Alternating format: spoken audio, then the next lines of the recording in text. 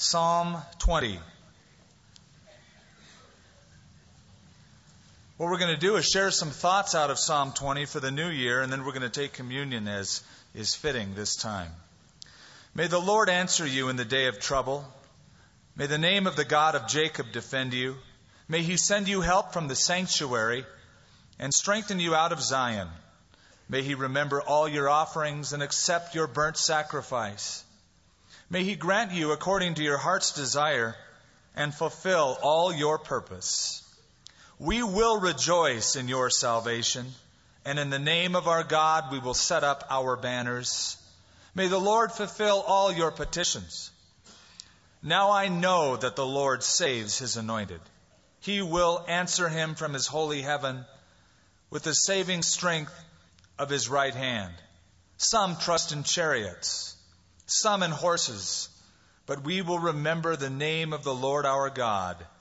They have bowed down and fallen. We have risen and stand upright. Save, Lord. May the King answer us when we call. Lord, we pray for the new year coming up upon us, as we know it begins tomorrow. Standing now on the brink, looking back, looking ahead. We think of your words to your people when you were bringing them into the new land. You said this is a different kind of a land. It is a land that the Lord your God is giving you. The eyes of the Lord your God are upon it from the beginning of the year even to the end. So, Lord, as your eyes are upon us from the beginning to the end, we stand here today declaring that you have been so faithful as you've looked after us this past year, and we anticipate now what you would do in us and through us in the year ahead. In Jesus' name, amen. There was a man who was losing his memory, and so he went to his family doctor, and the family doctor examined him and said, well, I really can't help fix the memory problem without impairing your eyesight. So you have a difficult choice. Do you want to remember or do you want to see? The choice is yours. And the man thought about it for a while. And he said, I will take my eyesight over my memory, for I would rather see where I am going than remember where I've been. Now, there's a lot of people like that every new year who just want to forget completely about the past altogether and just look where they may be going. We are odd creatures. We complain all year long about the state of the world, what's going on around us, the problems that we face, and yet every year at this time we celebrate. It's an odd kind of a ritual. It can only mean that we have a hope that things will get better. And that's why we gather and we even celebrate or talk about a new year. Because I hope this year will be different. I hope things around me get better. And I hope things in my personal life might change. We have a tradition at our house now. We've done it for a number of years, so what I think qualifies as a family tradition. On Christmas Eve, we take an old sack, a brown paper sack, and each of us write something in our lives that we want God to change. Not something in other people's lives, in the general world, but it's more of a confession. Something that I see that is a problem, I want God to change in me. And so we write that down on a brown paper sack, and we put it out, put it by the fireplace. The next morning, Nathan wakes up to find 3 shiny gift packages, sacks, but the shiny kind that you put gifts in, and it's filled with stocking stuffers and things. The idea is you give God the old, and God is the God who transforms the old into something brand new.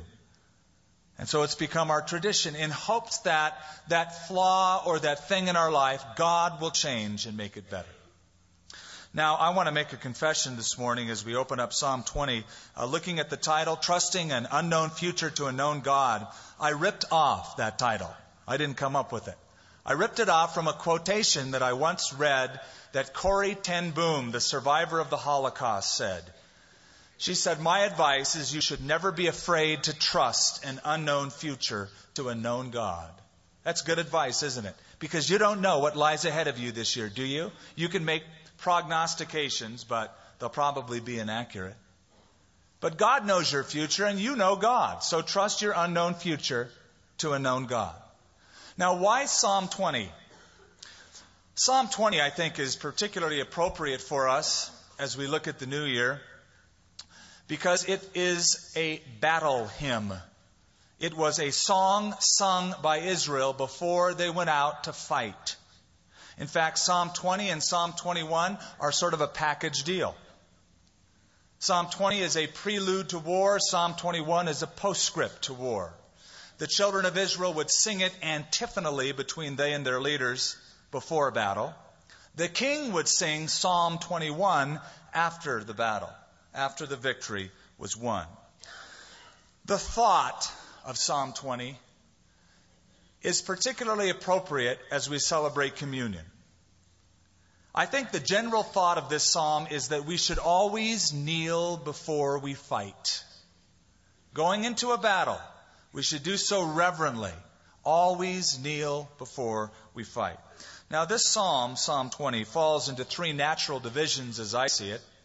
First of all, it's filled with anticipations. May the Lord do this and may the Lord do that. It moves then from anticipation into a second phase I call convictions. This is what we will do. This is what God will do. This is what I know will happen. And then finally, the last phase of Psalm 20 is what I call decision phase. Because of what we hope for and because of what we know God is like, therefore we make a decision to trust in the Lord our God. Let's look at, first of all, the anticipations for the new year. And the first thing that you can anticipate, that you can hope for, is answers in times of trouble. Look at verse 1. May the Lord answer you in the day of trouble. Now, right off the bat, trouble is mentioned because the king is about to go into battle. And right from the beginning, the children of Israel realized there is a battle on our hands. One thing you can be rest assured of, though I'm sure it's not a comfort to you right off the bat, is that you're in for a fight this year. You're in for some trouble this year. You say, that's a negative confession. How can you say that? Well, just look back. Has it been a smooth road? Has it been all a bed of roses? No. God's been faithful. But if you're any kind of thinking person, you must say God has been faithful through the good times and the bad.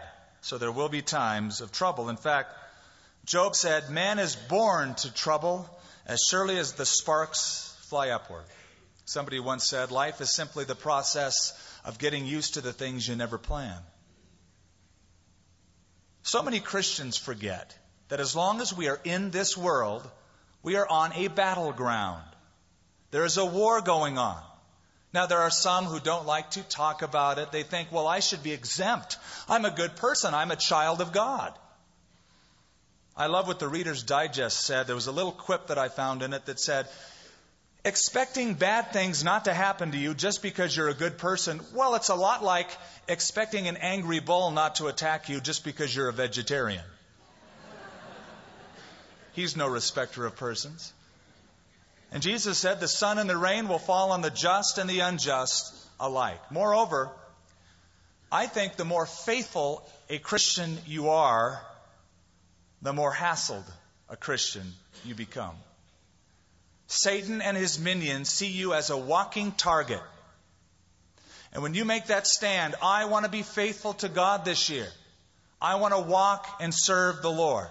Well, Paul the Apostle reminds us in Ephesians, therefore put on the full armor of God, so that when the day of evil comes, not if, when the day of evil comes, you may be able to stand your ground. Peter would echo his sentiments when he said, be self-controlled, be alert. For your enemy, the devil, prowls around like a roaring lion looking for someone to devour. So if you're to size up the battle that you face, you're in a battle just because you live here on planet Earth. You're in a battle because you're a Christian. And you're also in a moral battle. You hold to a value system that is very different from what the world in general holds to. It's interesting, back in the 1960s, we thought There ought to be a revolution, and we'll bring it. And we'll revolt against society in general, and we'll bring a new order. Freedom of expression, freedom of sexual expression, and on and on and on. Had we known where that would lead, I'm sure things would have been different. If you were to compare the 1960s to where we stand today, 30 years, there's been a 560% increase in violent crime, a 400% increase in illegitimate birth, a quadrupling in the divorce rate, a tripling in the percentage of children living in single-parent homes, and a 200% increase in teenage suicide rate. It's the battle that you're in. You face it today. There's been a crumbling, a breakdown of moral values. Yeah, let's just say that word. I know it's politically incorrect, but there has been a decline in that in our country. That's the battle you face. Russian-born Alexander Solzhenitsyn, in looking at the West, summed it up by saying, "The West has undergone an erosion and an obscuring of high moral and ethical ideals. In fact, the spiritual axis of life has grown dim." Well, my prayer for you is that when you find yourself in that kind of trouble this year, you will call upon the Lord and that He will answer you. The second thing to anticipate is shelter in times of failure. Notice again Psalm 1, the second part, Psalm 20, verse 1. May the name of the God of Jacob defend you. That's a beautiful wish. May the name of the God of Jacob defend you. But I'm a little bit interested in why the term God of Jacob appears there.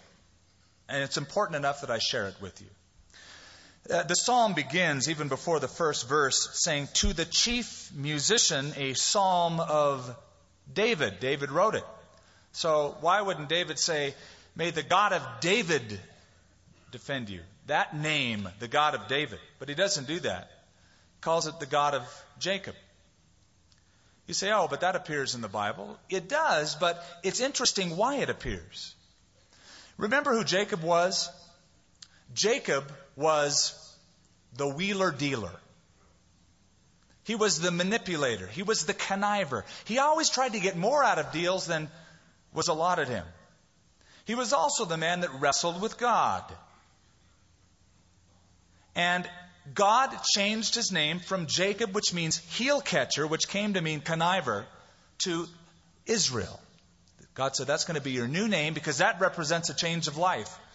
No longer will you be called conniver or heel catcher or somebody who trips another person. You will be called one who fights with God.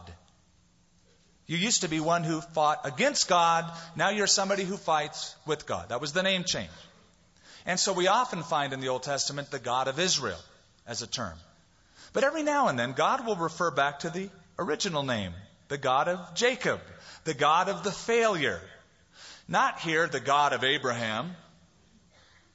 Not here the God of Moses, the lawgiver, but the God of Jacob, the failure. It was always written to remind Israel of her roots, that Israel has failed, but God is a God who restores. It's a beautiful way of writing it. What am I saying? I'll say this. You're going to fail this year. And it's no surprise to God when you do. When you fall flat on your face, God is going to go, "I can't believe it. I mean, I trusted you. You let me down." It's no news to God. It might be news to you, but it's no news to God at all. This year, you will not attain moral perfection. This year, you will not plateau at spiritual perfection. You will not be able to say, "I finally arrived in 1996. It won't happen this year. Even Paul the Apostle, after 30 years of walking with Christ, said, "Not as though I had attained, nor were already perfected." But my prayer is that when you do fall flat on your face, that you will run right to God who will be your shelter. Because God, like a good dad, will wipe the dust off your knees and get you back on the road again. Being the God of Jacob, He is the God who restores people who fail. Alan Emery is a board member of the Billy Graham Evangelistic Association. He's from the East Coast. He says that one of his favorite childhood memories is when, as a child, the phone rang in his home, and his dad picked up the phone, and the guy on the other line said that there was a very prominent Christian man in their town who had just been found drunk on the sidewalk. What should be done? Alan Emery remembers his father sent a chauffeured limousine to pick him up, take him in the car, while his mother prepared the guest bedroom for him to stay in. He said, "My friend watched wide-eyed as the beautiful coverlets were turned down on the exquisite old four-poster bed, revealing the monogrammed sheets. 'But Mother,' he protested, 'he's drunk, and he might even get sick on the sheets.' 'I know,' his mother replied kindly, 'but this man has slipped and fallen. When he comes to, he will be so ashamed. He will need all of the loving encouragement that we can give him.' He's the God of Jacob. You will not attain spiritual perfection, moral perfection. You're going to fall from time to time. Doesn't mean that you should set yourself up to do it, but we all sin and fall short of the glory of God. My prayer is that you will go to Him for shelter. The next hope or anticipation found in verse 2 is strength in times of fellowship. May He send you help from the sanctuary and strengthen you out of Zion. Now, the sanctuary was the place where the people met with God. It was the place of the temple. That's what the sanctuary was. And people would stream from all over and gather together in the sanctuary, and they would sing psalms of praise, and they would hear the word of God as it was being recited, much like people do when they come to church service. Hearing the songs about God and hearing the word of God did something. It adjusted the way they thought. They heard God's thoughts. Their perspective changed. That's what happens when we come to the sanctuary. Where we live in this world, we don't always see things for what they are. We get out of whack. We get our perspective a little bit askewed. When we come for public worship or private devotion every day and we open our Bibles, do you experience this, that your mind changes, your heart changes, you see things for how they really are, and you go, "Oh, Lord, thank you for revealing this." It really sets in perspective the things that have happened to me today or this week. Remember David? He said in Psalm 73, I'll kind of retranslate it so that it makes more contemporary sense. He goes, "I was ticked off when I saw how unrighteous people prosper and how God's people suffer. It seemed to be incongruous that some of God's greatest saints were suffering so much and some of the most wicked people were prospering and healthy." He said, "I almost slipped until I went into the sanctuary and I understood their end." It all came to perspective when I realized judgment and where these people were heading who were prospering apart from God. But it had to happen when he went into the sanctuary. There's an interesting trend that happens among some Christians. The moment things turn sour in their lives, they don't read their Bibles anymore. They don't go to fellowship anymore. And I'll see some people after months go, "Oh, I haven't been to church for months. Good to see you." "Well, why haven't you been for months?" "Well, I've been a little bit depressed lately and things have happened that are very bad in my life." "Well, that's a good reason not to come to church. You should come to church all the more. You ought to read your Bible all the more. What do you do when your TV breaks?" "Well, you don't call me, that's for sure. I'll break it worse." "You call a TV repairman." "What do you do when you have physical problems?" "You call a doctor." "What do you do when you have a pipe break?" "You call a plumber."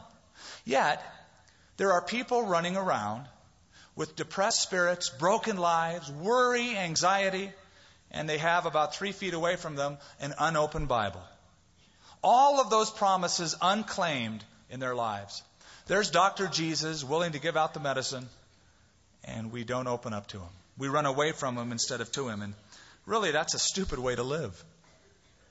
Psalm 119, David said, "The entrance of your word gives light. It gives understanding to the simple." Listen to what the 26th President of the United States, Woodrow Wilson, said. He said, "I am sorry for men who do not read the Bible every day. I wonder why they deprive themselves of the strength and of the pleasure. It is one of the most singular books in the world, for every time you open it, some old text that you have read a score of times suddenly beams with new meaning. There is no other book that I know of which this is true. There is no other book that yields its meaning so personally, and that it seems to fit so intimately to the very spirit that is seeking its guidance. Now let's move on from hopes or anticipations to convictions. And notice as we move on in the psalm how this thing changes. From, this is what I hope, may God do this, to, this is what I know. May He remember all of your offerings, accept your burnt sacrifice. May He grant you according to your heart's desire and fulfill all your purpose.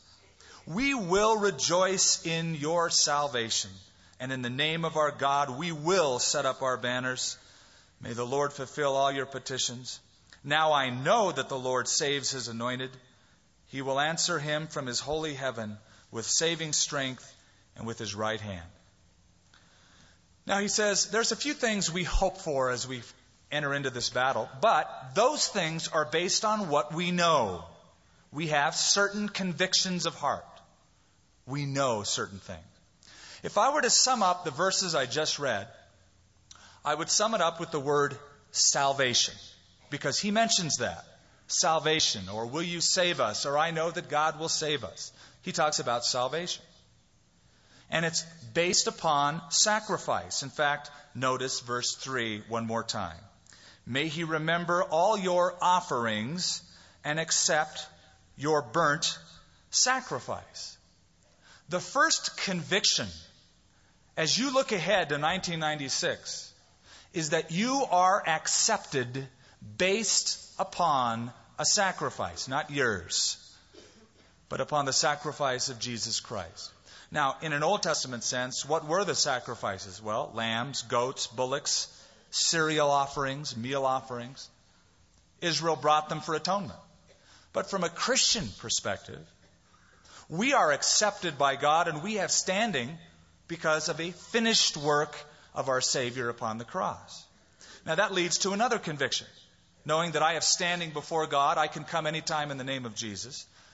The second conviction is that God will answer my prayers because of that sacrifice. The first part, may God answer you in times of trouble. How do you know that He will? You can be rest assured today that God will answer your prayers because of a past finished work of Jesus Christ. So after the offerings are mentioned in verse 4, may He grant you according to your heart's desire and fulfill all of your purpose. That's another wish. We will rejoice in your salvation. And in the name of our God, we will set up our banners. May the Lord fulfill all of your petitions. But now notice verse 6. Now I know that the Lord saves His anointed. He will answer him from His holy heaven. You probably remember at this point what Paul wrote in Romans chapter 8, when he said, He that did not spare His only Son, but freely gave Him for us, how shall He not with Him freely give us all things? Because Jesus was given the best that God could give. God will freely give all things. So you will have assurance, conviction this year that as you have right standing with God, you can pray and talk to God and you will have an audience with God and He'll answer your prayers. Now, keeping that in mind, let's think about the age-old practice of New Year's resolutions. Isn't it interesting? This time of the year we appraise our lives and we come up with this thing called a resolution. I am making a resolution today. I'm going to lose weight this year. I'm making a resolution. I'm going to read the Bible and make it through all the way through this year. I'm not going to stop in Leviticus. I'm making a resolution this year. I'm going to treat my wife like a queen. I'm going to be more patient. Anytime you do that, you're doomed for failure. To make a resolution apart from the work of God in your life is only a promise based upon your power. And look at yourself, and not as a knock. I'm just saying it's not easy to keep those promises. We have failed in the past. So let's turn it around. Instead of a New Year's resolution, let's make a New Year's prayer. Since I have standing with God because of a sacrifice accepted, and therefore God will answer my prayers, instead of saying, God, you can count on me this year. How about, God, I can count on you this year. And I'm praying, give me more patience. Help me to lose that weight. Help me to treat my wife and my children with more patience and love. But Lord, only by your grace, change me, O God. That's a conviction of heart that should lead to that kind of prayer. The third thing that you can have a conviction of or be assured of is joy. And it all makes sense, doesn't it? One leads to another because you have right standing with God based upon a past sacrifice. And you can pray to God at any time and He'll respond to you. It should cause joy to happen. That's why in verse 5, we will rejoice in your salvation, and in the name of our God we will set up our banners. I love that. How many of you are here on Thanksgiving Day? Raise your hand. We had a great service. It's my favorite service of all the services throughout the year. We sing psalms of thanksgiving. And we have kinships or individual families make banners. And the banners include something that you are thankful to God for, something God has done. And we lift those banners high and people march around the auditorium. And everybody gets to read them. God has been faithful, and it's a day of joy, a day of thanksgiving. My prayer for you this year is that your joy will be on the increase. After all, to not be joyful in following Jesus Christ is sort of a betrayal of the one who has forgiven us the great debt. We ought to be so filled with joy, and we will rejoice in His salvation. Finally, and we close with this third point, there are some decisions to be made for the new year. And doesn't it stand to reason? We have all these hopes, all these anticipations that rest upon what we know or certain convictions. And so it only makes sense that we should say, in view of all that, I'm making a choice. I make a decision. Verse 7, some trust in chariots, some in horses, but we will remember the name of the Lord our God. They have bowed down and have fallen, but we have risen and stand upright. Save, Lord. May the King answer us when we call. To sum that up, I would say we have to make two decisions this year. The first decision is to be different from the world. Notice how this is phrased. Some do this, and some do that. But we, as if to say, we won't do what they do. We will be different from the world, and we don't care if they don't like it or if they do like it. Some trust in horses, some trust in chariots, but we. Romans 12 reminds us, do not be conformed to this world. I like the way the Phillips translation puts it. Don't let the world squeeze you into its own mold. Refuse to be just like the world is, to fit in with the world's standards, to be accepted by the world. Rejoice that you are different from them. Now, there is a tendency, let's guard against it. There's a tendency for Christians, and I would say Christian churches especially, to want to take what's on the outside of the church and bring it on to the inside of the church, rather than taking what's on the inside of the church and taking it outside. We want to become chic and vogue and user-friendly instead of dispensing truth. Somebody handed me a little cartoon, Doonesbury. And it's a picture of a church, and the pastor's on the porch of the church. He has a cup of coffee in his hands, and he says, so little time, so many scheduled events.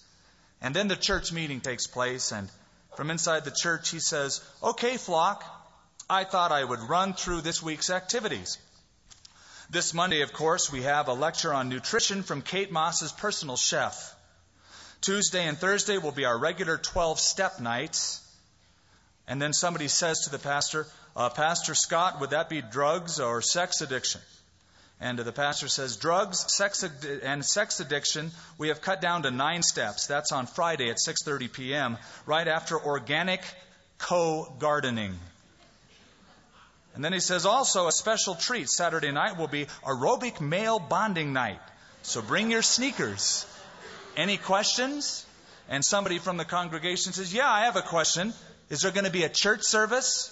And he says, cancel. There was a conflict in the self-esteem workshop.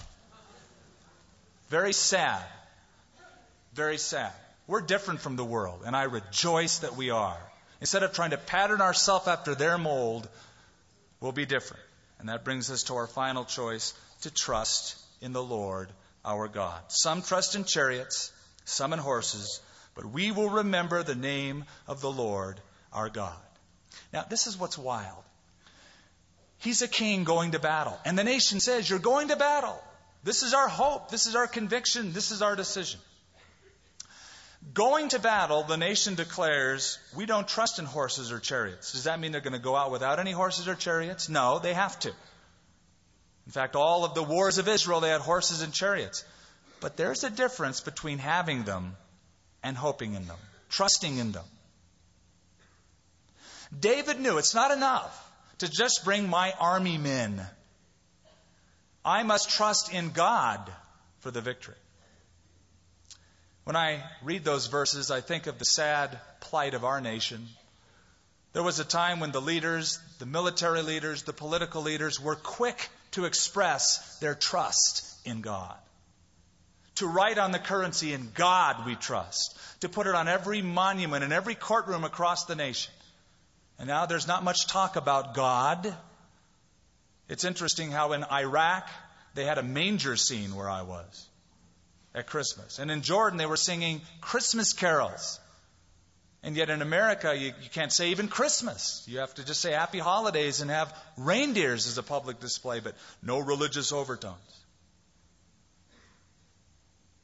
And so if we were to rewrite this verse, we might say, some trust in missiles and tanks, but we will trust in the Lord.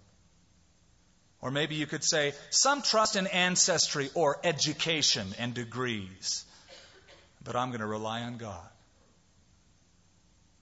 Or some trust in tranquilizers or methods, but we will trust in the Lord our God. This year, if you make it all the way through, it sounds like a long time, a whole year. Well, it's only about 8,784 hours or so. Not much time. How will you spend it? What choices will you make now for then? Will you say at the end of the year and then at the end of your life, like Paul, I fought the good fight, I finished the race? Or will you say, I am so regretful, I wish I could live it differently? Well, let's start off right today. That's why we have communion. Because we should kneel before we fight. Trust the unknown future to a known God, that God would go before us into battle. Kneel before we fight. Trust the unknown future to a known God, that God would go before us into battle.